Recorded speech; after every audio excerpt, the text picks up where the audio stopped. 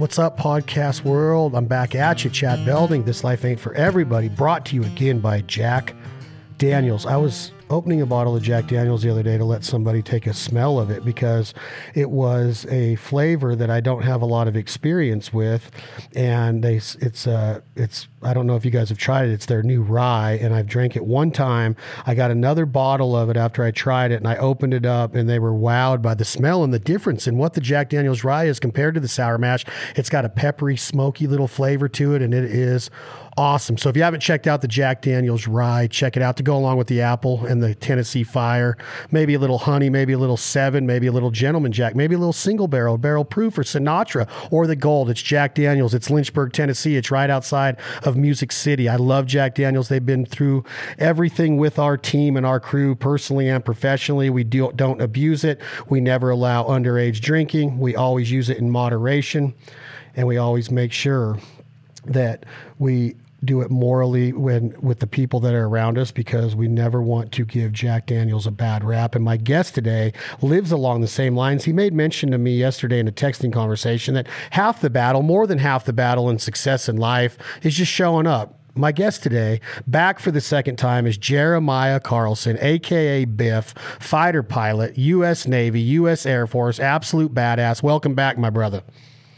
Hey, thanks, Chad. It's a pleasure to be back. You look good, buddy. I was commenting on your haircut. You told me because of COVID that it has been an order that you cannot go get your hair cut anywhere, with most of the barbershops still being closed in the state of California. But I like it on you. This look is, it's almost got a little Val Kilmer-ish, almost Top Gun meets Tombstone Val Kilmer look. It really does. You got both characters mixed in, Doc Holliday and Iceman. Hey, I'm here to be your Huckleberry. I like it. So when you made mention of that, like our last podcast was so intriguing to me, and I got so much feedback on it about, the lifestyle and what you do and how modest you are about it and how easy it comes almost to just say, yeah, I serve my country as a fighter pilot. And to a lot of people, including myself, that's a big deal. It's a really, really big deal. And I really wanted to get in today, as we ended the last one on part 1, Biff. We talked about lifestyle, discipline, culture, goals, short-term goals, mid-term goals, long-term goals, what you've achieved so much in that cockpit. I want to get into what is your mindset? Are you going to be a lifelong military man like your grandpa was, like a lot of the individuals in your family and your family tree were, or is there something else on the horizon? So let's start off a little bit just with current state of affairs. Are you flying every day right now? What's it like right now? Are you still training in one of the machines that we're getting ready to be released to go over in theater? What's shaking right now? Yeah, so we are still flying. Actually, since our last podcast back in May, we've certainly ramped up our operations as the world starts to return back to normal, or what is the new normal, right? As we do continue COVID mitigation to keep people safe, but the mission has to go forward, right? That is always going to be the priority in the military, is that the mission's got to go forward. Like the country, the threats aren't quitting out there, and we have to go to keep pace with them. So our mission continues. And we are flying every day. I typically, on like just for a personal schedule, I fly probably 3 days a week or so, executing our mission here at DX9, which is to do operational tests for the Navy on the F-18 and on the Growler. So we take new weapon systems, we take new software, we take new systems for the F-18 and for the EA-18G Growler. We put them through operational tests. So we take a new system, we try to break it, and then we try to figure out how to employ it tactically before we release it out to our fleet brothers. So specifically with like the Growler and the other ones, are you like in the final stages of approval? What deems it approved and execution is ready, as far as like sending it out and saying that this has met all standards, you can securely and safely fly and participate in combat in this any given unit? Yep. Yeah, there's a whole test plan and process that we go through that we're wrapping up one right now, and we're getting ready to start a new one in the near future. I can't really get into a whole lot of the details of it, but it's a continual process, and it's an iterative process. As new threat techniques come online, you try to counter them. It's like we talked about in our first podcast a little bit about parity, right? And as you developed a bow, and then I developed a or somebody got a club in warfare and then the next person gets a bow, and you kind of grow your capacity that way. That same thing is still relevant and true today.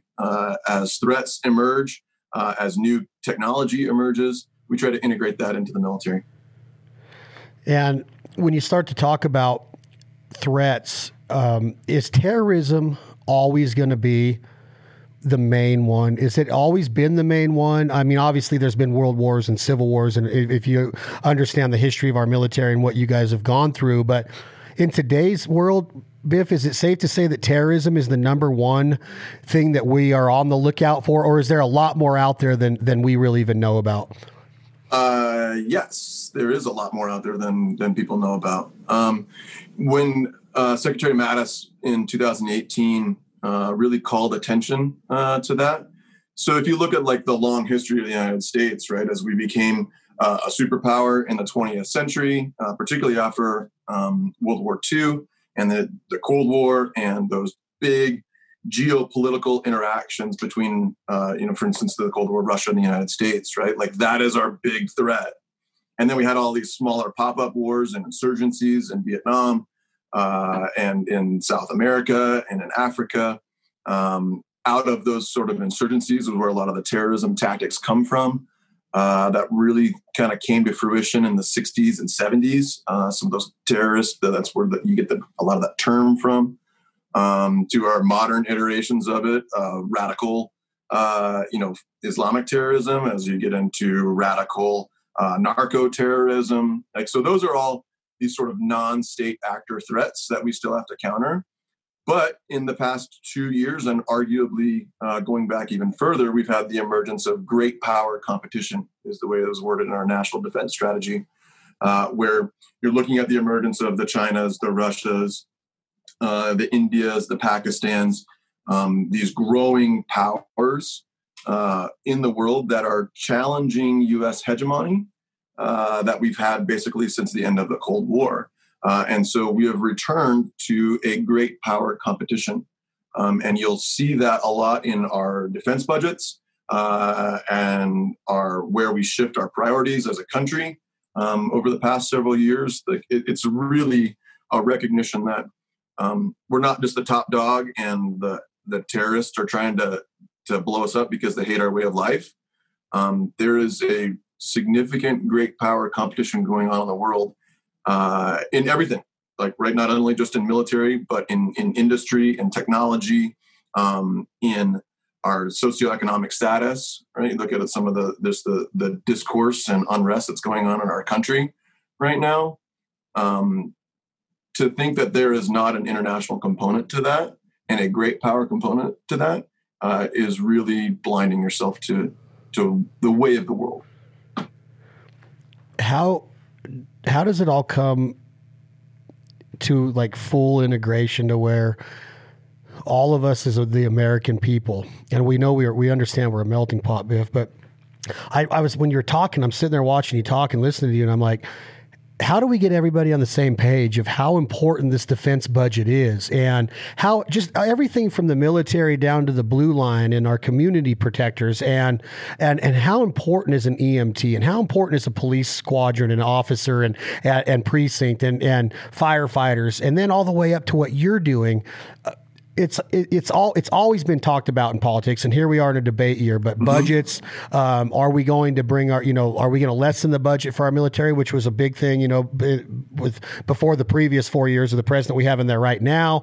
How do we get everybody on the same page? And is it always going to be a Democratic Republican deal, or is the military always has to be first and foremost, in my opinion? Because you just laid out several areas that America could potentially come under attack because of who we are. The way of life, the way that we've protected our freedoms in the past in different wars, and being part of NATO and being part of different organizations that go over and protect other countries. People are coming after us. Is that fair to say? And how do we get everybody on the same page to understand that?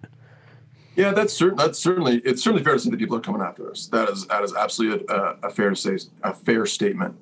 In the military, right? Like, we have to be not only by law but by common practice, we need to be apolitical, right? Like I and me, Jeremiah, speaking on a podcast is certainly not to be, like, this is the opinion of the Navy or this is the opinion of the Air Force, right?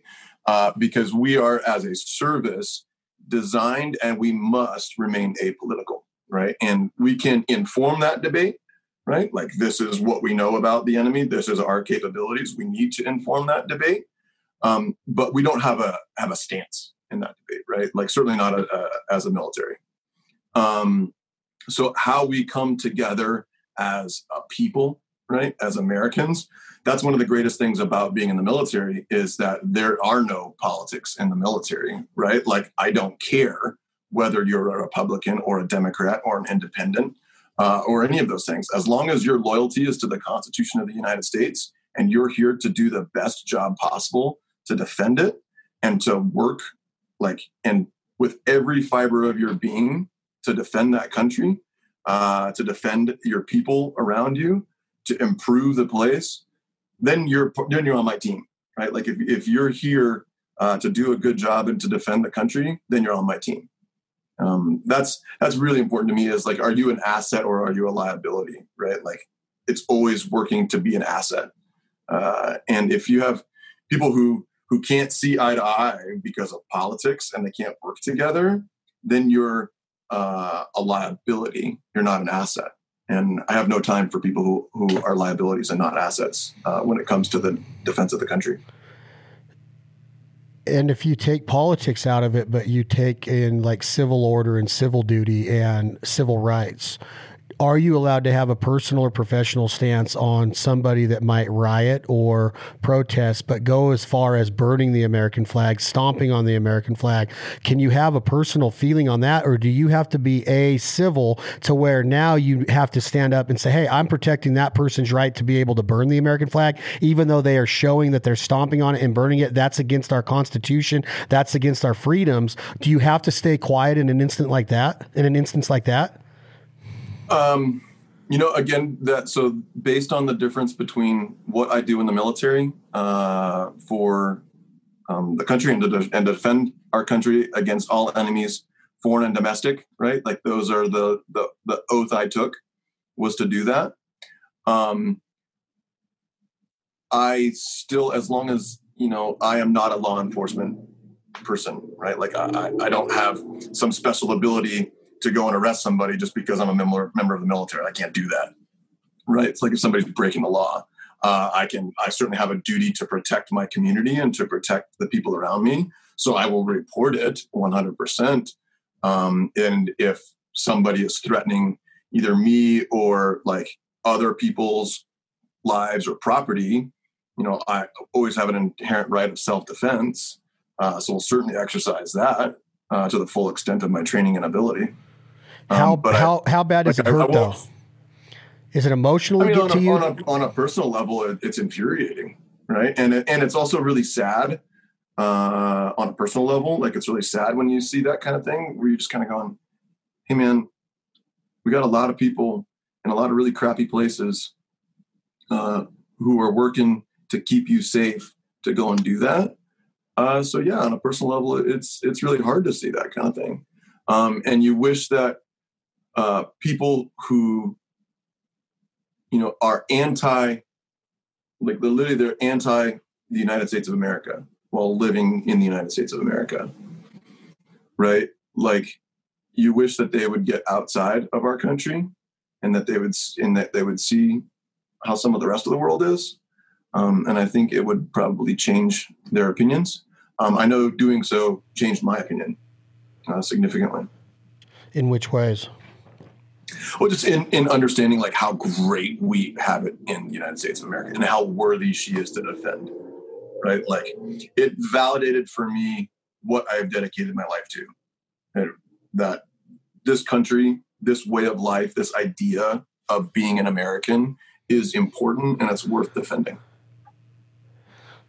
Yeah, I can't think of any other way to be or believe that. I've never been in a jet, a fighter jet, or been in theater, but I've been in a lot of different places in a lot of different countries that it's so humbling to see how good we really have it, and that we get to wake up and we can go jogging, or we can go pray, or we can go hunt, or we can go fish, or we can go snow skiing, or we can go get on a wakeboard. You could go on and on. We could have a 10-hour podcast just on what we get to do and how much we take that for granted. And now I think with where you're sitting, look at how much you took a haircut for granted. I mean, just going to the barber shop and talking smack with your buddies and getting the mustache trimmed and looking like Val Kilmer. I mean, think about how we take that for granted. I mean, at any given time during COVID, we've seen hunting seasons canceled, the Canadian borders closed, so thousands of Americans can't even go up there and hunt. And that's like their tradition, right? To go up there in September and October. Well, now that these rights are being taken away from us just one after the next, we've got to start thinking like, how special is she and how special is it to be from here? I mean, in a way, it's not our fault that we were born into this, because our forefathers and our ancestors, everybody came before us, whether it was the Italians coming over from Italy and being stamped WAP without paper and fighting to become citizens here. And there's a lot of different culture here. I get that. But we were born Americans. And it's hard sometimes to accept that. Like, man, what if we were born in Saudi Arabia, or we were born in Cuba, and we had to live that way of life, and it was a lot of it's forced upon these people, right? So it's almost, my question was, because it's almost just a no-brainer to understand how important the military is and how important it is to come together and support it, budget-wise, freedom-wise, belief-wise. But when I see stuff like that flag or something being, taken for put into jeopardy or taken for granted, I just get an eerie feeling, because I know there's folks like you out there that your hair's crawling when you see that stuff, because of the missions that you and your brothers and sisters have continuously done now, before, hundreds of years before, and every war that we've ever fought to keep this place free. It's kind of a weird deal that not everybody's on that same page in our country. It's weird to me. Yeah, it's the problem with the pluralistic society. It's so weird though, like to think that somebody could actually say, no, I don't support the freedoms. Like, I don't support the military. I don't support what they're fighting for. But again, I look at it from where you're at, and you have to be like, I gotta fight for their freedoms too. They have the right to have that opinion. It's weird. That's just a very weird thing to me. Yeah, it can be a little awkward, on a personal level. But you have to defend our freedom of expression contained within the Bill of Rights. And I took my oath to support and defend the Constitution against all enemies, foreign and domestic. And that's, I have to always go back to that. That's a very core mission statement, right? Like something that you're pledging your life and your oath to. That's a really core mission statement. And if you don't start at those principles, then you nothing else makes sense. I agree 100%. And if, as you sit there today and you are involved in this on a daily, just your regimen is like, how regimented is it? I want to get into like how we touched on it last time. You know when you're going to fly, when you can have a drink, you have to stay in shape, you have to work out, your nutrition, your intake has got to be on par. Like, is everybody that way that that has been in this position of being a fighter pilot? Because when I look at it, Biff, I'm thinking like, man, you cannot cut a corner, because you are literally going to be in the most extreme fighting badass machines ever built, and you're responsible for millions and millions of dollars at any given time when you're up in the air doing what you do. Do you ever catch yourself cutting corners in your daily routine in your life? And is it regimented to where you go to bed every night, but not without brushing your teeth and taking a shower? Do you wake up and brush your teeth? Like, is it 100% just Biff is on the ball all of the time? Or do you ever like fall off and just humanize yourself a little bit to where you're not just a fighter pilot? Do you fall off a little bit? Oh, of course. I'm Jeremiah. I'm a human. I'm not, I'm all of those. I would say that most everyone in our community is pretty type A. They're pretty regimented. They're pretty disciplined. Discipline is the source of being a good fighter pilot. You have to be disciplined, right? Like discipline is the source of that. There is no other easy way. There's no hack, right? There's no shortcut to being a good fighter pilot. Like, you have to be disciplined. A lot of that then comes with like, what is your mission statement, right? Like what do you want to do with your life? And that will then drive your lifestyle, right? So yeah, I have a pretty important routine to me that I stick to on a daily basis. I have a set time that I wake up, a set routine that I do in the morning. Do I do it every single morning? No, because sometimes there's stuff that pops up, right? Like you have to be able to have a flexible response. But I notice for me, particularly if I don't do my morning routine, I have about a 2-hour morning routine that I go through. If I don't do that, then it sets a negative trend for the rest of the day. And so, you just have to recognize that, adapt, overcome, and then try to stick to that routine as much as possible. Can you give us a little insight on what that 2 hours is? You don't have to give us full detail, but is it like, do you stare at yourself in the mirror for 3 minutes and tell yourself, Biff, this is going to be a good day and I am a winner? Do you do abs? I haven't done that one. You haven't done that one. Do you do abs? What is involved in this 2 hour routine? Coffee, abs, running, jogging? What is it? Definitely coffee, and you got to always work on your core. So I set an alarm between 5 and 5:30 is when I'll get up every morning. I found that any earlier and I'm not getting enough sleep to cover it. Like getting the right amount of sleep is super important for your cognitive health and for your overall health, as far as your cortisol levels, your stress. And if I get up any earlier than 5, it's not something that for me is not sustainable. But if I get up between 5 and 5:30, that's really sustainable for me. And to me, it's all about developing a battle rhythm that you can do for the long haul that's sustainable. My morning routine is oriented around action. It's all oriented around action, about creating focus, about working hard and moving forward so that the rest of the day can be productive. So I wake up between 5 and 5:30. My first thing out the door is I go and hit about a 20 to 45 minute workout based on how long I have. Like if on the long end, I'll do a 45-minute workout. If I've got the full 2 hours, or if I'm kind of limited to an hour to an hour and a half, maybe I'll only do a 20-minute workout. Where? On base? Right down in my garage gym and on the trails outside my house. So you can. So I live down on the southwest corner of town, and there's a whole bunch of great running and mountain biking trails that are right out my front door. And I got to take the dog out to go poop, so I take Remington for a run. We usually hit just like a hard sprint mile or so.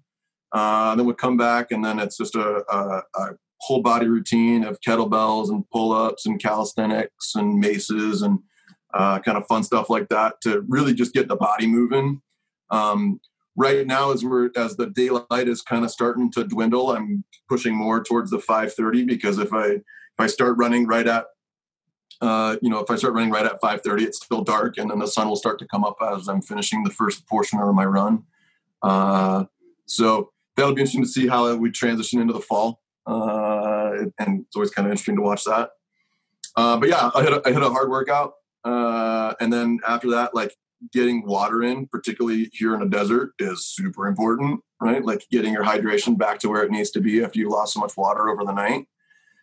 So I'll do a lot of water. I do like an apple cider vinegar, lemon juice, and then a little bit of hot sauce. Our buddy Tim's hot sauce is really freaking good to get that going. I just make a little concoction, drink that down, and boy, you talk about that's like a little bit of a good wake up too, to get you going, get that capsaicin in there. I'll drink a lot of water, and then I go into, while I'm still breathing hard, I go into I shoot the bow. Try to get at least 20 to 30 arrows downrange in my backyard while I'm kind of coming down from the workout, but I want to still shoot while I've got a high heart rate and breathing rate, just to keep training for that, because elk season's now, and it's time to be ready to be in the mountains. And for me, archery is also a discipline. Like shooting the bow is a whole mental and physical, and I think even a spiritual component to shooting a bow well, and to letting an arrow go. And to me, there's just something really peaceful about it in my brain, because you block out everything else. Like when you're doing a hard workout, you're intensely focused on what you're doing, right? Like I'm not thinking about the later stresses from the previous night or what I have to do later in the day. I'm focused on that moment, and I'm doing that routine. I'm doing the exact same thing when I'm shooting the bow. Like there's only that moment and that arrow, and it allows you to really kind of quiet your brain and focus, which I think is really important for action. is to be able to just block out everything else, knock down on this certain problem, and then execute. So I'll shoot the bow. I'll water my plants in my little garden, and then I'll let the chickens out, let them go run and free graze in the backyard. I think I'd probably just gotten my baby chicks at our last podcast, and now they're like full hens, and I'm waiting for my first eggs. So I'm pretty excited about that. How many? I got 7. I got 4 Rhode Island Reds and 3 Leghorns, and knock on wood, so far all 7 have made it from baby chicks to adult hens, and Remington hasn't killed any of them. So I'm pretty excited about that. Nice. Nothing better than farm so let the fresh chickens eggs. out and kind of do that. And to me, there's a lot of, just the routine there, and of taking care of things, right? Like taking care of your plants, taking care of your animals, like giving Remington his food and water, like just the basics of, like, I have to take care of the things that I've been given, because it's really important for your attention to detail and your mental focus to do that. And then after that, and then it's coffee time.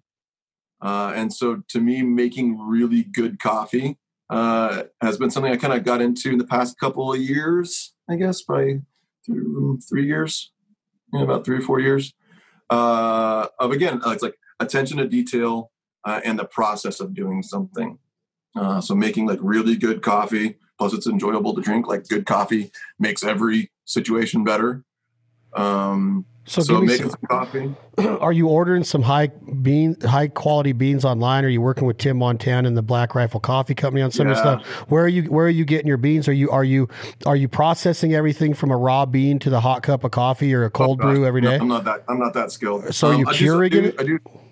No, I don't do. So I'm also like pretty green, and I don't like plastics going in the ocean, because not only am I a fighter pilot, but I'm a sailor, and I hate seeing when plastics are in the ocean. I think microplastics in the ocean is one of our biggest like global environmental threats.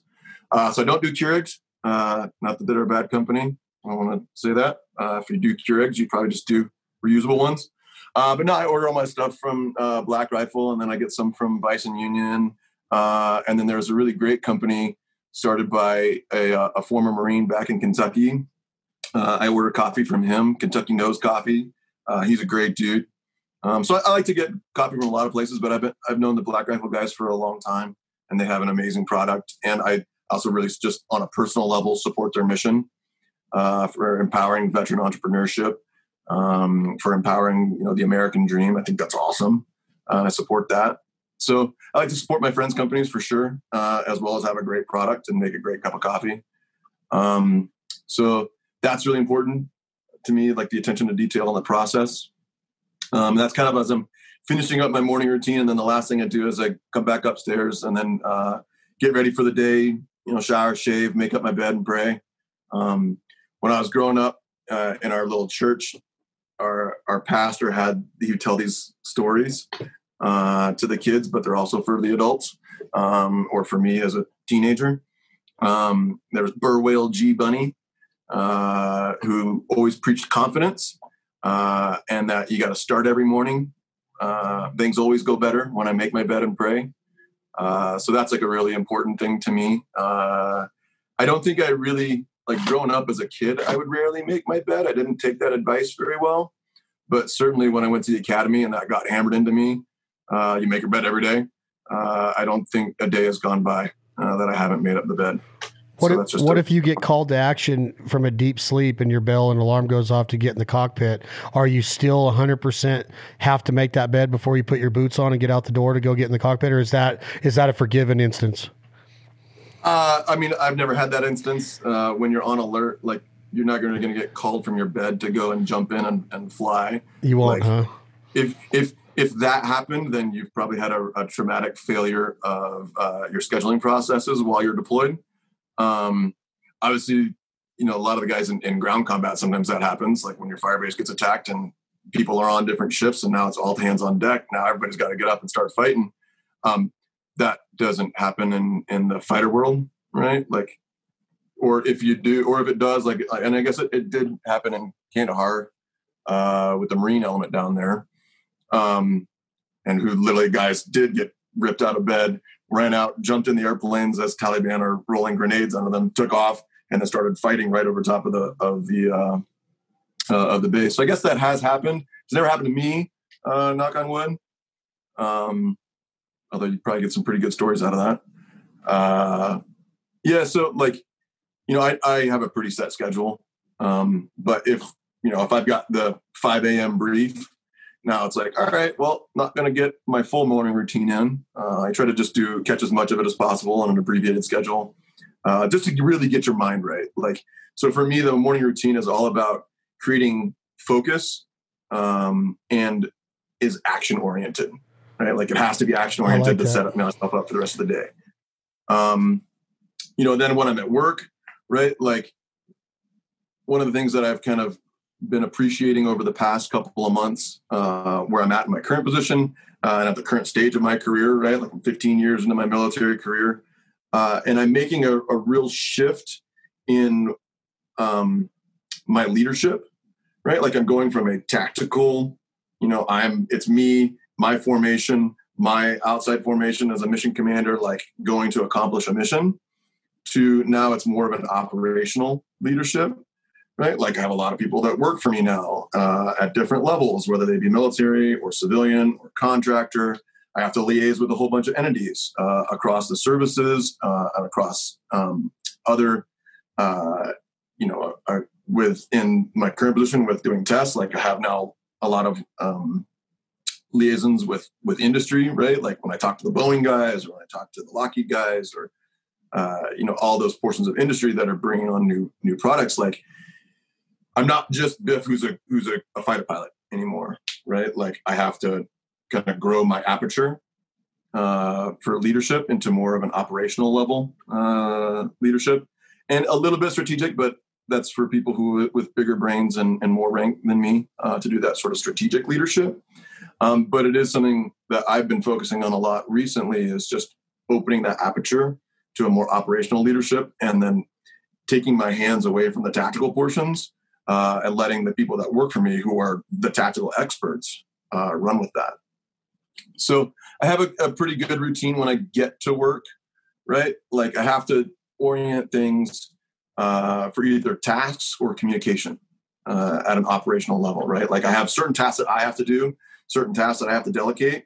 And if there's stuff that I have to delegate, or there's information that I need to pass, like communication has to be one of my main focuses, right? Like if I'm just the tactical dude, I can do it myself and I don't have to talk to very many people. But if I am the operational leader, communication has to be my number one priority. Like I have to delegate authority. I have to delegate responsibility. I have to delegate, like set priorities, right? Like I'll get my priorities from the boss and then set them for my people who work with me and for me. And I have to really focus on my communication. I think that's probably one of my bigger failings over the past year is really effectively communicating well. So that's something that I have a do out to continue to get better on. I don't know. Well, as far as our communication, I think you're pretty solid as far as, returning a message, being on time. Obviously, that means a lot. I have a couple questions about the routine before we transition into what your process is to become a better communicator, become more transparent to the strategies and what you're giving up. And also, that's going to tie right into what your goals are. How long does this career go as you start to advance in your ranking and your promotions? You mentioned apple vinegar. Okay. I'm going back to the apple cider vinegar part of the conversation. Yeah. It's discussed. It's discussed. Well, I do it, but I want to know why. And it doesn't taste good no matter who you are, in my opinion. That's probably why you hot sauce it down and lemon juice it down and whatever you do. But is it the same as drinking kombucha? Do you drink kombucha, and can you get the same effects from a nice bottle of kombucha as you would in the concoction that you're making? Is that why you're drinking the vinegar, for those effects? Yeah, it's for the probiotic effects for sure. And I do kombucha as well. I've got a bottle of kombucha. I don't do that as routinely as I do the ACV. And obviously do like the organic raw ACV, right? Like if you just go, that's an important part of having all the probiotics that's there. not to get like too into my own physiology, but gut health is very important to me. I have a history of colon cancer in my family, and that's something that's like always on my mind. On a personal note, right? Like I'm from Kentucky, and Mom, I hope you don't listen to this. I started dipping when I was 16 years old. And 2 years ago or so, I realized that I'd been dipping for 20 years. Like I never dipped very, very much. Like it was never more than about a can a week, whether I was going through an upgrade or on deployment or something like that. But I realized I was having some massive indigestion issues, some massive acid reflux, was having to take, Tums and all that kind of stuff every day in order to keep it down. And it was keeping me up at night. So I wasn't sleeping well. I noticed like weight gain. And then those just like cascading effects on your mental ability. And it was hurting my ability at work. So I quit that cold turkey, and I realized that I really needed to focus on my gut, right? Like to really work on my diet more, to quit using tobacco. And then what are ways that I could specifically improve my gut health? And so the ACV came, I just started, how do I do this? Found the ACV. It works for me tremendously well. I went from having to take, Prilosec and all that kind of stuff every single day to having no issues whatsoever when I start watching my diet, cut out tobacco and drink apple cider vinegar. Like it revolutionized my gut health, and has changed my whole life, which is kind of weird to say, but just for drinking something, but it really has had a tremendous effect on me. Every morning. Yeah. Oh yeah. And when you talk about gut health, you're talking about digestion, you're talking about all of the different organs in your gut, and you're talking about staying regular, you're talking about all of this to where you're pain-free pretty much and worry-free of your gut now because of the apple cider vinegar. Yeah, I mean, and then just being really focused on your diet, right? Like if you look at some of the research that goes into like your gut and how the bacteria in your gut will directly impact your brain, right? Like that there is a significant connection between the bacteria in your guts and what your brain function is and your decision making, and how you can really impact your brain and your cognitive state with your gut. So that is really important to me. As far as like the cancer portion of it, yeah, that's just part of my DNA. So regular checkups and getting the colonoscopies done every couple of years is a unfortunate part of being a Carlson. You talk about, your daily routine and making it habit and being very structured. Do you get a guilty complex or a feeling of letting yourself down if maybe you go to Nashville and get on a 2-day binger with Montana? Do you put much pressure? Do you put that much pressure on yourself to where if you miss a day of a workout or a regimented, schedule like you just explained, your routine, do you beat yourself up a bunch, or do you say I'll get back after it tomorrow? And I'm assuming that you have let yourself down on the regimen once in a while because you said, "Hey, you're human. Things happen." How much does that play in your psyche and your brain? Because personally, Biff, I get like, man, I could have done something different. I could have been better today. I let myself down, and I kind of tend to beat myself up a little bit to where now that's putting natural and organic stress on me that is not needed. And it's because I try to stay that same focus of what you're talking about, but there are things that come up, whether it's a party night, whether it's a hunt morning to where I got up and I didn't have enough time with letting the dogs out and getting the boat ready or whatever, that I missed some of my things. Do you ever find yourself beating yourself up too much if you don't stay on it? I hope not. Right. So it's a really important, just part of your overall spiritual, and mental well-being to be able to forgive yourself. Right. Like if you don't, part of my personal mission statements, right, are to meet people where they're at and encourage them to grow. And that includes meeting yourself where you're at, right? Like if you fall off the wagon, if you don't get the workout, like if you disappoint somebody, whether it be in a relationship or professionally, like you have to be able to forgive yourself, right? Like you can't condemn yourself.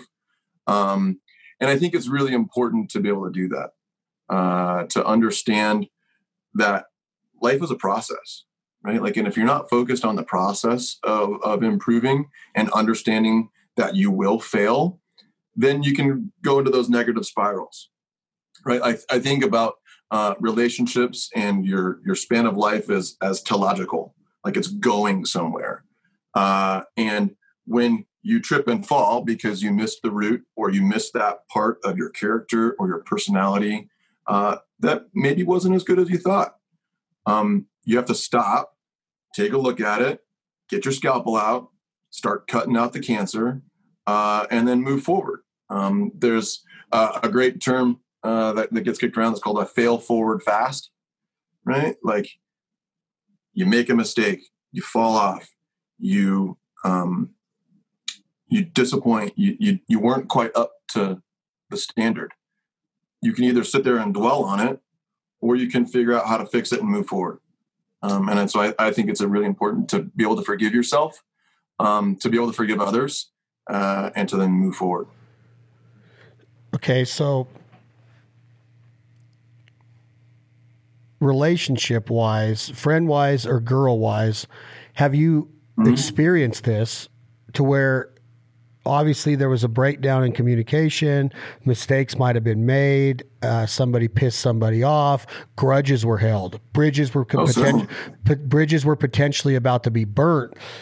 All of this, as I mature in my life, is very important to me. As you look back on your achievements and your legacy or what you want to be remembered at, right? As, what does my daughter think of me? What do my friends think of me? That's a lot of pressure too, because as you mature into life and as you develop a network and you have all of these different moving pieces of that network, not to mention your regimen, your routine, your career, your dog, your 7 chickens, all of this stuff going on. I have all of that same type of stuff, but now you add emotional stuff, you add arguing, you add love, you add breakdown, you add all of this into it. Have you felt that to where just in that instance of a breakup or of a relationship, friendship being on the rocks, can you look back on your life and say, man, I wish I would have done that different, or I wish I would have been a little bit more proactive in fixing it, and not, because once you do let that grudge start to build, or that bridge just get a little bit, charcoal on it to where it starts to smoke a little bit before it actually catches on fire, there is a time period where we can fix shit. Do you ever look back and go, man, I wish I would have, and now you kind of are way more proactive? Is that kind of where you're going with this? Is that you're going to get to the position where you fix it before it's all the way broke? Yeah. And recognizing when you have had failures, it's really, really important to seek forgiveness and to work through repentance and that whole process. And I am the king of needing to ask for forgiveness and for screwing stuff up. Like, I'm real good at that. So much of as I look at my own life has been focused on profession, and not nearly as relational, right? So that's something that I am continuing to work on. As you look, what do you want your life to be? Like, what is your mission statement? What do you want to look at the end of the days, right? Like, we all wanted to live a life from which we derive meaning and purpose, right? So for me, I take a lot of my meaning and purpose from a quote by Tecumseh, where he talks about that you live your life such that the fear of death can never enter your heart. Then he goes on to talk about loving your life and perfecting your life and beautifying all things within your life, about having respect for other people, about not groveling to them, about always giving a sign and a salute to a stranger or a friend, especially when you're in a low place. So having that compassion and that kindness and understanding for other people, I think is really, really important. One of my good friends says that the power of life and death is on the tongue, right? So that the words that you speak to people, the words that you speak to yourself are very, very important. To say things that build people up, right? That are going to encourage them to grow, to rebuke when necessary, right? To rebuke yourself, to rebuke others around you, to really kill your ego. Those are all things that are very, very important important. And so that when you get to the end of your days, right, that you're not weeping and you're not crying and you're not, asking for a little bit of time to live your life over in a different way. But that you're happy to sing your death song and you die like a warrior going home.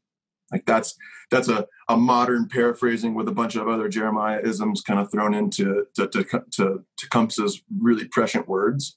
But those are like a mission statement for my life. And as you kind of move through it, I break stuff up for goals, right? Like you talk about goals in the same way we break up a military operation. There's tactical, there's operational, and there's strategic goals, right? Tactical goals, like what do I want to do today? What do I want to do this week? And an operational level, like on a bigger picture, I kind of try to break things up into about 3-month periods as I do things, because I try to reflect on only things that have happened over the past 3 to 4 months, right? Like I only try to reflect on those things and process those things, journal about those things, because I think that that's where you can take a really accurate view. Anything beyond 3 months, you kind of start to get rose-colored glasses. If you're a hopeful person like me, or you get really, dark colored glasses if you're a pessimistic person. And so I think it's just really important to be accurate, right? That you can only sort of reflect accurately on the past 3-ish months on specific events, and that you can probably only forecast forward about 3 months, right? Like I would not necessarily, because I look forward to the fall and the things that I want to accomplish this fall, and then going into the winter. Like I kind of know where I'm roughly going to be, what I'm going to be doing professionally. I have an idea of what I want to be doing personally. I know where I'm at spiritually and where I need to go over the next couple of months. I know where I'm at physically and where I need to go over the next couple of months. I can look back on 3 months ago and see where I was at physically. And it's like, am I better? Like, does my shoulder work better than it did 3 months ago? Am I faster than I was 3 months ago? Am I leaner than I was 3 months ago? Am I stronger? And just, take a period of reflection and then assess where your goals are going to be at. And I try to break them up into those tactical and operational. And then as you look at the strategic goals, right? Like, where do I want to be? Like, do I want to have kids? Like, do I want to be moving closer to home? Do I want to be living on a boat in the South Seas? Do I want to be, perched in a camper on a mountaintop? What are the long-term strategic goals for how you want your life to go? As I'm, probably past the 3/4 point in my military career now, it's like you start to look at what, how long do I want this road to go? Right? Like, how long do I want to spend in the military, or do I want to transition to do something different? Do you know this yet, or is that too far out of the 3-month window to even have a kind of an answer? Yeah. So, those are strategic things, right? Like, I keep my 3-month window to operational. Okay. So your strategic can be longer than that. So do you, 3/4 of your career is over. So you've been in it 20 years already. Mm-hmm. So 15. Yeah. You've been in 15 years plus 15 years active duty and then 4 years at the academy. And so it may not count technically for your military career, but I sure count it. So 5 to 7 years, safe to say that you are committed to the military career? Yeah, at least probably another five plus years or so. Yeah. And your third, how old are you right now? I am 37. 37. So at 42, you could potentially be retired from your duties as a military personnel. It's kind of crazy how close that actually is now. Yeah. I was hanging out with 2 of my buddies who I went to the academy with. So I've been friends with these guys for pushing 20 years now. We were hanging out on Friday night. And it was just interesting, like talking to them and how different our lives have gone. Like they both flew tankers in the Air Force. So they flew KC-10s and now are flying for Delta and United and are married and have kids. And, I've taken different, we've all taken very different paths from when we all walked across the stage at the Air Force Academy in 2005 together. So it's interesting to kind of look at that now that you have a little bit of longer perspective on where your life has been and where your life is going. I think it's really important. Somebody really close to me tell me probably 2 months ago You have to look at the people that you want to be like, right? And you have to do the same things that they're doing, right? Like, so if you want to be in a relationship and if you want to have kids, then you need to be around people who are in relationships and have kids, and you need to do the same things that they're doing. And you need to follow those healthy relationship patterns. And, you know, you're always going to be sort of like the 5 people who are closest to you, you know? So it's really, really important to surround yourself with people who encourage you to grow, who will call you out when you're making mistakes and you're messing up, right? Who will call you on that, and who can help put you back on your feet and get you to grow when you fall down. So that's really, really important for who you surround yourself with. How do you look at other people that don't live a regimented life like you and can't discipline themselves to envision life the way that you've just talked about for the last 40 minutes? Do you ever find yourself on a soapbox looking down at anybody? Do you always give everybody the benefit of the doubt, being in the position you are of protecting our freedoms and knowing that what you do for a living for all of us, the sacrifices you make? So, but do you ever look at somebody and be like, how do you let it get this out of hand? Whether it's obesity, whether it's 6 marriages, whether it's bad parenting, do you ever look at them and find yourself judging? Or are you past that part to where your psyche's turned off that button of being able to judge somebody? Because I think for me, I look at people and this question arose when you said, you know, you surround yourself with the people that you want to be like. Well, do you also distance yourself from the people that you don't want to be like, and you judge them by that? So you're like, wow, man, how did you let yourself go that bad? How did you become an alcoholic? How there's disease, there's depression, there's all this stuff. But how do you look at stuff like that when you're so optimistic, when you're so regimented, when you're so successful, but there are other things in life that your friends have that you might want that you haven't achieved? So, you know, like you are getting up there towards 40. You haven't started fatherhood yet. Do you want that? Because all of a sudden now you got to meet a girl, you got to court her, you got to have a relationship. Maybe that'll turn into it. Is she going to be of the age to where she can successfully and safely have kids? Like, all this stuff is going to my head, but are you judging yourself because you're not there yet? Are you judging them because they didn't stay where you're at and continued to fight the good fight?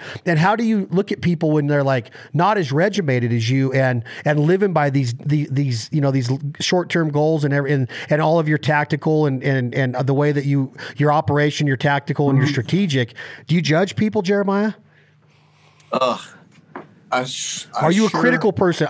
When I would go to a Tony Robbins class or a rapport class, I'm sorry to interrupt you, I would always be told I'm a way too critical person, whether it was on myself, whether it was on my girlfriend, whether it was on my family, whatever it was. I've always been critical. Are you critical and judgmental? I am critical with people who are close to me.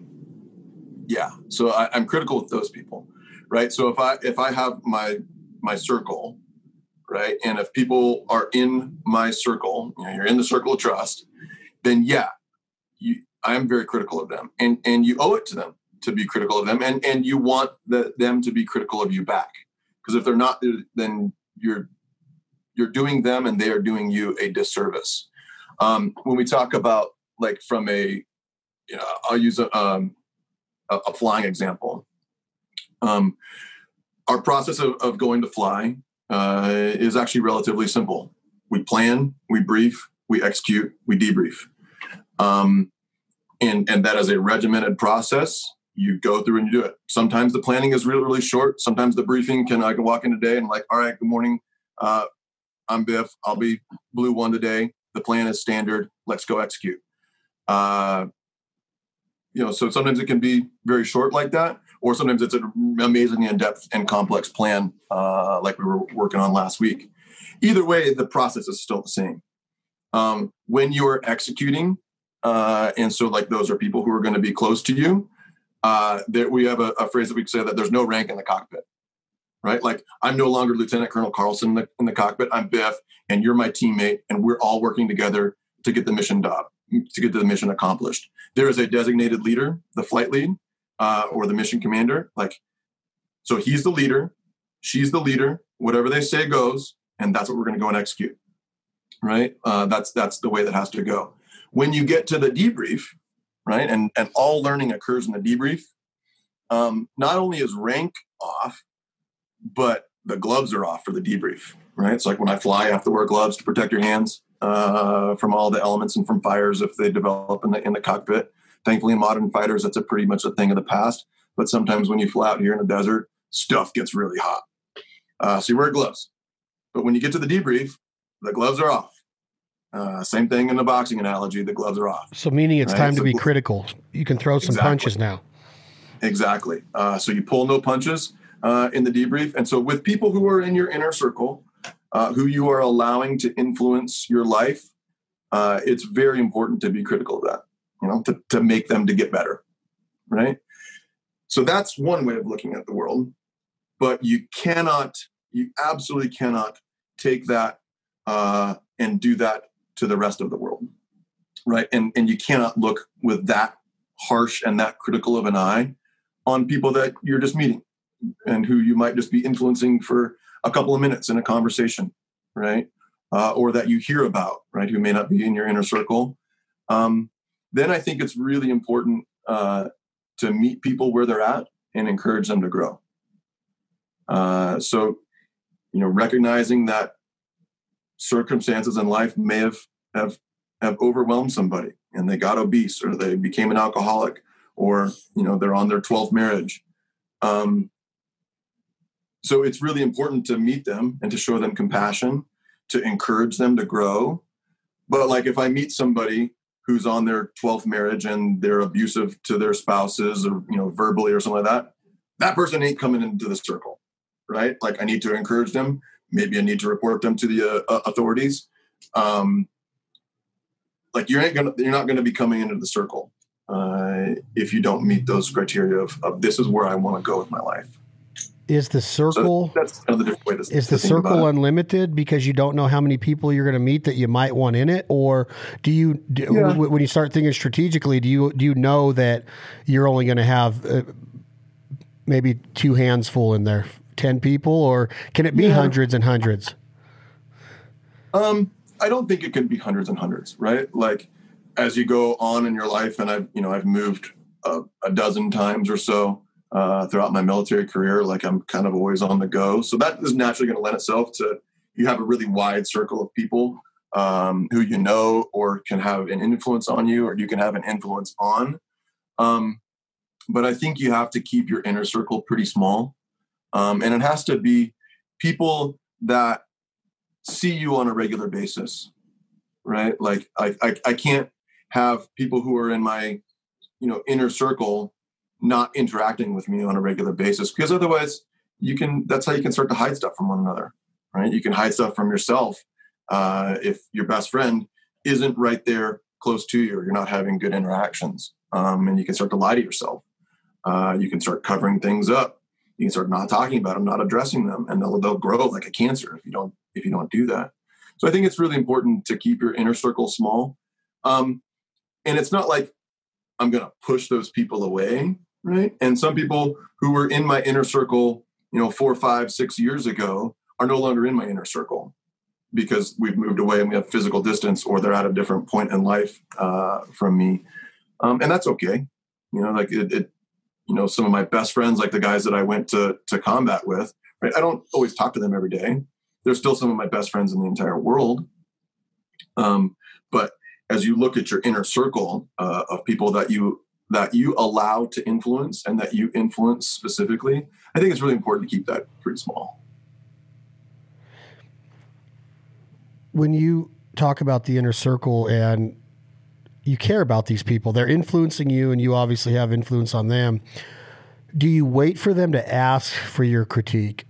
Or, because sometimes I find myself, I'll give you an example and you tell me, I would ask you for advice. I came to Biff and I say, hey, Biff, I got this guy in my inner circle, married 8 years, miserable, had a kid, great kid, going through divorce, already dating another girl, already in love with a company growing, wants to grow it, revenue, kind of average at best, below average. I look at it on a lot of different levels. Like one, you owe it to your son, you owe it to your company, and you owe it to yourself to better yourself before you flop right back into another relationship, not just a hookup, not just dating. I'm talking like a relationship, social media relationship, love being said already. Okay. Now I look at it like, Chad, who the hell do you think you are to judge this man? To each their own. But then I also see this individual come to me for financial help. He comes to me for different business advice. But when I critique him and say, look, I don't approve of this. You did not take any time, and it's not my place to approve. That's why I know you're giggling, because who am I? But I find myself, Biff, thinking like, why are you not bettering yourself? Why are you not taking this time to become a better father? Why are you not putting all your focus and energy into this business that you want to grow and create more revenue streams to make your retirement a little bit more successful and sooner? But who am I to say, well, maybe he just wants to be in love and go live this fairy tale life of having that girl in his life, when I necessarily didn't need that. I could be alone and be the guy that, hey, I don't need somebody there with me all the time, even though it's nice. I kind of get that same vibe with you, that you've said your relationship work wasn't as important as the professional part of your, not important, but it wasn't first and foremost like your profession was of being a fighter pilot. Would you say, hey, leave him alone and let him find out for himself? Or he's in my inner circle, so should I critique him like that? Or is it none of my business? Because I kind of feel weird putting myself out there and saying that stuff, but I'm like his only friend that will do it. Does that make sense, what I'm telling you? Yeah, it does. It does. And I think it's really important to voice your concerns. You do it in a loving way, right? Like you don't have to just break him down and make him go break up with his, girlfriend or whatever. You need to do it in a loving way, but you also need to be very direct. And if you're not direct with people, you're doing them a disservice. If they're in your inner circle, you need to be very direct with people. That's a hard thing to do. Man, that's a hard thing to do. Like one of the things that I always struggle with and have since I was a kid is like, I'm a perfectionist and I want everybody to like me. Like I really want people to like me. And if you're going to be direct with people, you got to be willing to take those gloves off, and to be upfront, to do it lovingly, to do it compassionately, but to do it directly. So yeah, I think it's important. I think you owe it to them, and that you're doing a disservice to your friends if you don't address things that you see as they're messing up. And I want people to do that to me, because if you don't have a good grasp on where you're at, and if you don't let people do that for you, you can really kind of find yourself walking down some pretty bad roads. One of the other things, I agree with both of what you just said about critical and wanting everybody to like you. And you also made mention earlier about how you're very apologetic. I've always been that way. If I mess up, I'd punch somebody in the nose in 8th grade and then carry him to the nurse's office, right? It was kind of like how my heart was. Like, I'm not going to back down from you. We'll go to blows. You're either going to lay me out, but if I do get you, I'm going to go make sure that you're not hurt that bad. And then I'm going to call your house that night and apologize to you and your dad because I can find your phone number in the old school phone books, right? That's how I was growing up all the time. I'd get suspended from school for fighting, but then that night I would call my enemy's dad and mom and apologize for what I did to their son or vice versa. But a lot of people never called me when they beat the heck out of me. I've kind of always had that personality trait. So I kind of see like you're apologetic. You want everybody to like you. And that's why kind of like when I say that stuff, I'm always like, should I have bit my tongue? But no, because it's like he's falling into this deal to where potentially he could go down that same exact road again. And I don't know if he needs a little input from an outer, his buddy in his inner circle. And I just always find myself like almost feeling guilty for doing it. But then a day, two goes by. He's even, texted me or called me and said, man, I appreciate the advice. I appreciate the words. And I am kind of stern on him. I'm like, man, you can't keep going down this road. Your focus has got to be here. But then I go, well, who am I to tell him how to live, like to be cut from the same thread as I am or have the same blood? Not everybody's the same. He might never be able to do what I do in business, but I want him to understand that there's a time period that you got to take for yourself. I think that's kind of where you're touching on, is that you have to have this routine and you have to take care of yourself and you have to take care of your inner circle and you have to be able to be okay by yourself for a little bit is what I've told him. So I didn't know, like, if you would tell me, like, I'm glad that you said it's okay to tell people in your inner circle that. It's not like I was at the gym and this guy goes, hey, I want you to meet Marty. And it's the first time I met him. Like, oh, he's got a new girlfriend. He's only been divorced a year. And then I sit him down on the bench press right there and go, look, Marty, it's not like that. I just watched this guy go through 8 years of this. Right. So anyway, I'm sending you a picture real quick. I want you to look at this picture. I don't know if you've seen it yet or not. It's kind of in answer to that, right? Like, I think that reflection is a really important thing to do. And so that's where in my daily routine, right? It's like I have my action oriented morning routine. Then I've got how I go through my work day. And then in the evening when I get home, that's a really important time for reflection. Right. So being able to read, like being a reader, is a really important thing for me, to grow your cognitive capacity, to grow your understanding. Right. So reading is really important. Journaling is really, really important. Being able to like write down your thoughts and to do it in a place where you can get away from everybody else. You can get away from other people's judgments on what you're writing, on what you're, on your thoughts. And you can really explore. You can have a conversation with God. You can have a conversation with your heart.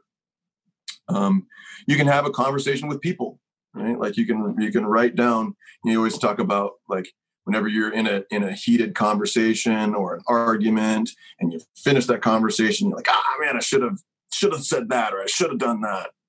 Right? You can go back and you can write and you can have that conversation and you can, think about the words that you would say. And then if you need to, you can go back and say them. Or perhaps because you've written them down, it's created a permanency in your brain. It's gone from a short-term memory into a long-term memory. And that you'll have those sort of tools at your disposal in a future argument or a future disagreement, or, and you can really just have that time of reflection. I think it's really, really important to do that. So from like being critical with people, you owe it to them, but you also owe them that grace. Grace is a really, really important thing to give people grace, to give people mercy, and to allow them to have a time of reflection and to grow. What do you mean by the word grace? Like, you gracefully do it, or explain that a little bit more to me, or you give them time. I understand the reflection part of it. What's the grace mean? That's a fun picture. Look at that picture real quick. That's the new. Holy crap! Do you want to send me some updated ones?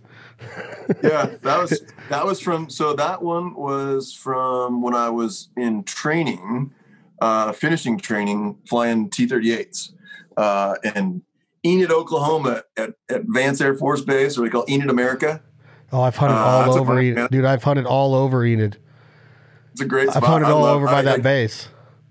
Yeah, so I went, I moved. So I started out my career as a backseater, as a Wizzo in the F-15. And then after, 4.5 years or so of being a Wizzo, really randomly got the opportunity to move 6 feet forward and become a pilot.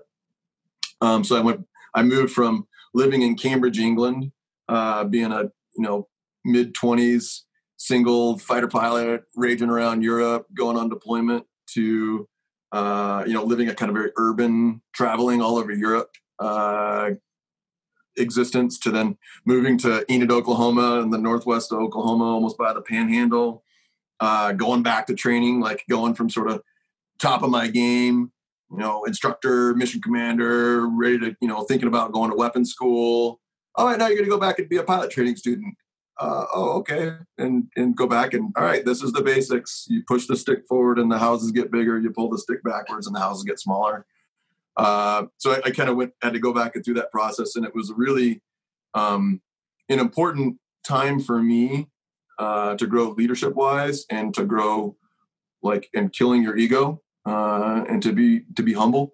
I got humbled a lot, and still continue to get humbled a lot. It's funny that you have that picture. That's a fun one. I think I maybe just turned 30 years old or so. And it's interesting to look at that. I'll have to do a little side-by-side comparison. It's like, all right, this is me at 30. This is me at 37. Interesting. It's pretty similar, except the stash and the hair and the jawline's even changed a little bit. I think you're even a little bit leaner today. I probably am. Will you send me some updated pictures? Yeah, certainly. Take a little bit better care of myself than I probably did. Send me a few updated ones so I can get the promos going for this episode. So Grace, talk to me. What does that mean?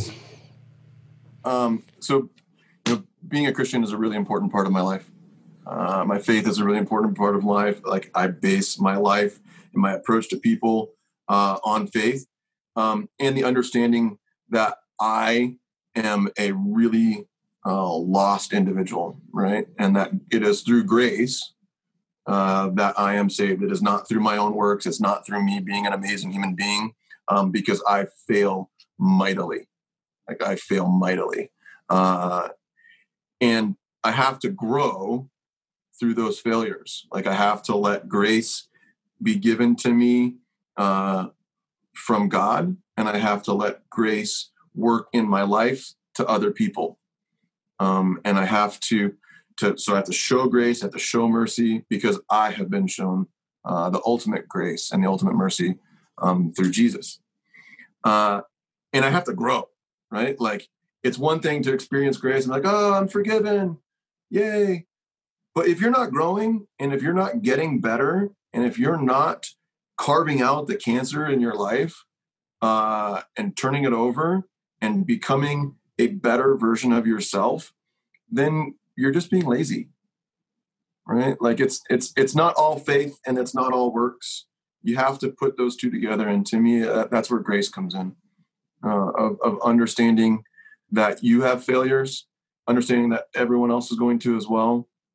And then really finding the courage to face those and to grow and to make yourself better.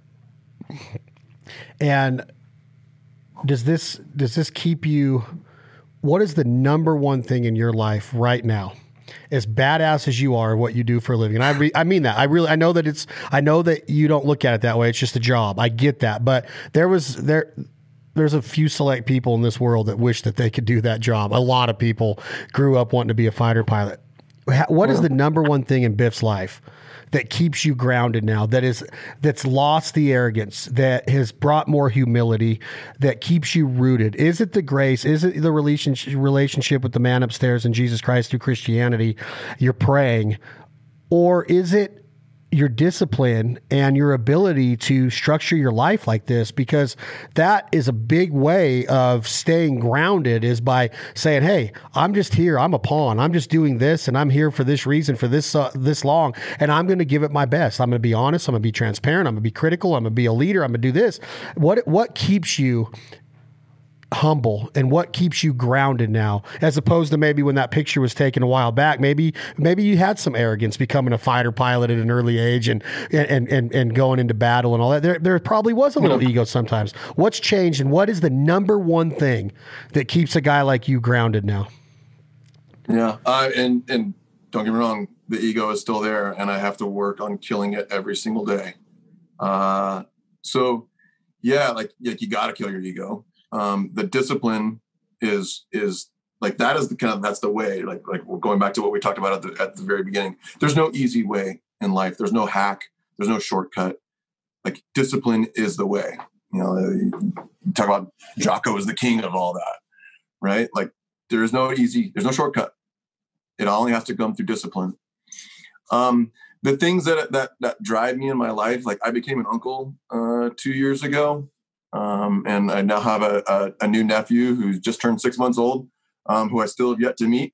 I'm hoping I get to meet him again soon, and we can kind of lessen up our travel restrictions. But becoming an uncle, like meeting my little niece Bonnie and holding her for the first time, like, that was such a powerful moment in my life, of this little thing, this alien infant, and feeling an incredible amount of love right away. That was really powerful for me. And like when my sister had her daughter. And I think that's probably the thing that keeps me the most grounded. And when I fail, that I'm like, man, that's where I want to be, and I'm not there yet.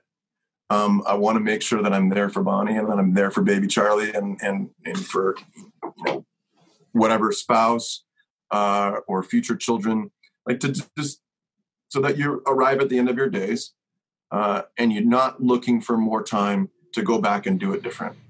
As you said before. Like that's what I want to do as you move through the whole journey of life. Like my dad's a clinical psychologist, and he focuses a lot on that, on what is the path and the trajectory of your life, and how do you arrive at the end of your days not needing more time or begging for more time to live your life over in a different way. I love that. I really do. I love that. So with baby Bonnie and this overwhelming love, and maybe at 37, Biff starts to think of a spouse, maybe that different part of life. Is there any part of you that doesn't want to go on a mission anymore because of what could happen? And you can't come home to baby Bonnie now that she's in your life, now that you saw your sister go through this and give birth to this little ball of love, to your mindset of maybe a girlfriend is needed now, maybe a wife might be in the future for Biff. Does that make you ever go, well, I'm kind of leaning towards maybe not getting to that call anymore? Yeah. Or do you need it? There's elements of it. I think that it is so ingrained in me. Like we talked about on the first podcast, like I still got a bag packed. And I always will until I hang up the uniform and I retire.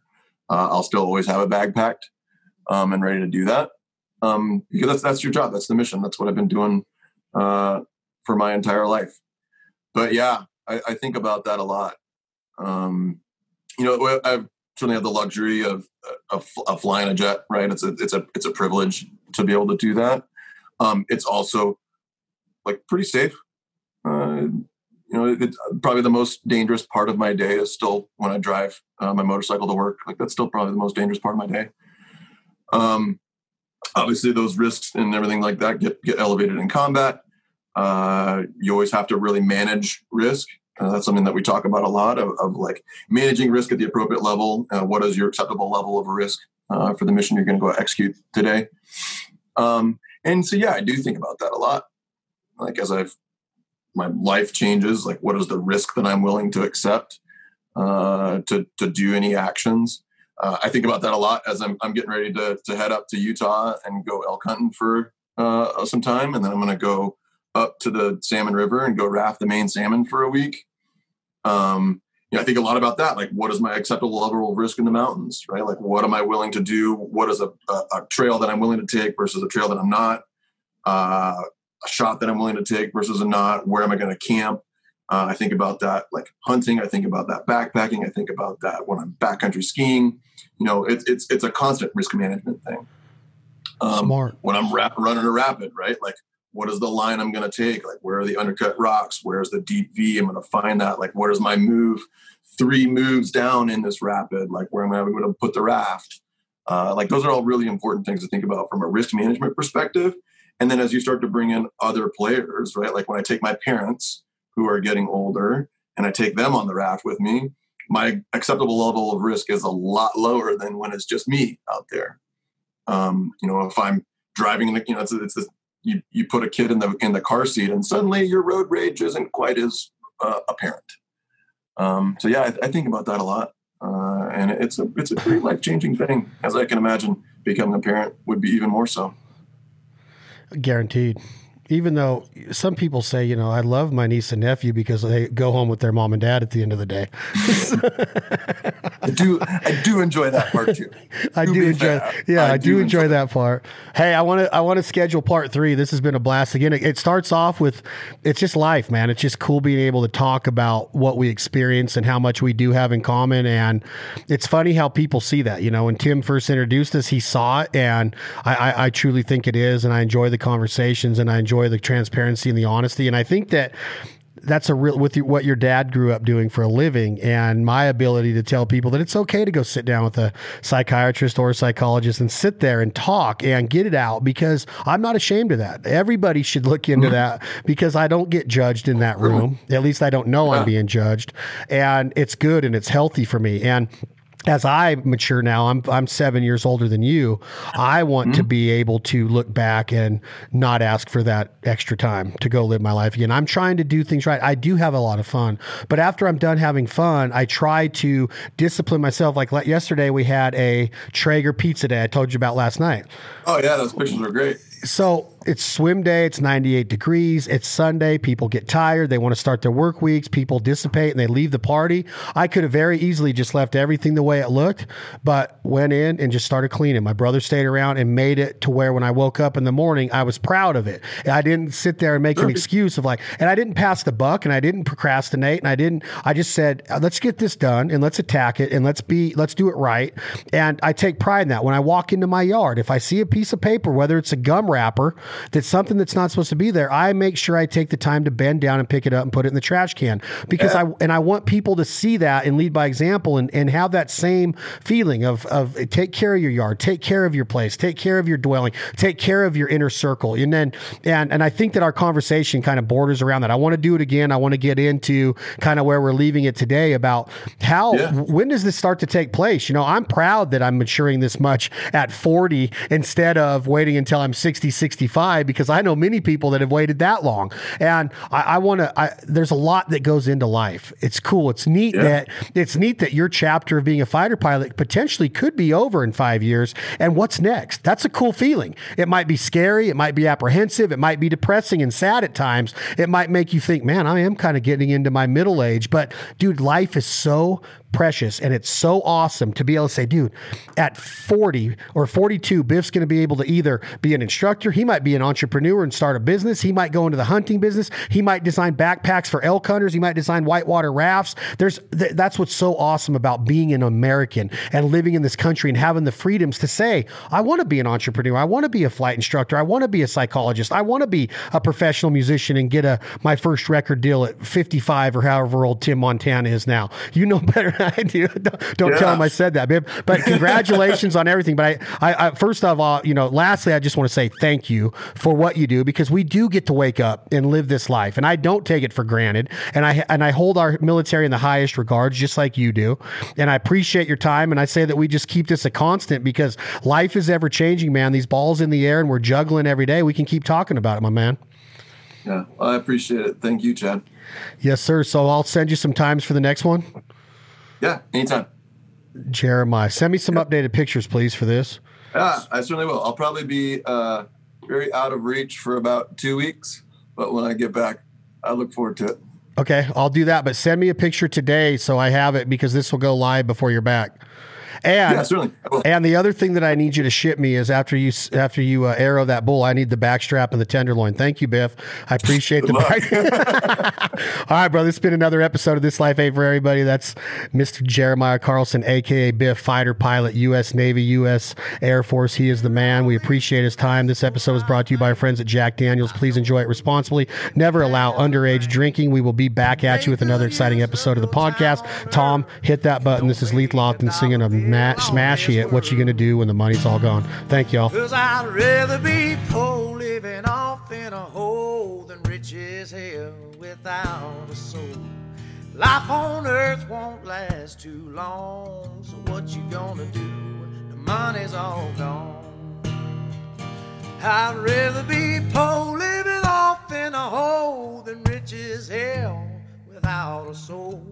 Life on earth won't last that long. What you gonna do when the money's all gone? Say life on earth won't last that long. What you gonna do when the money's all gone?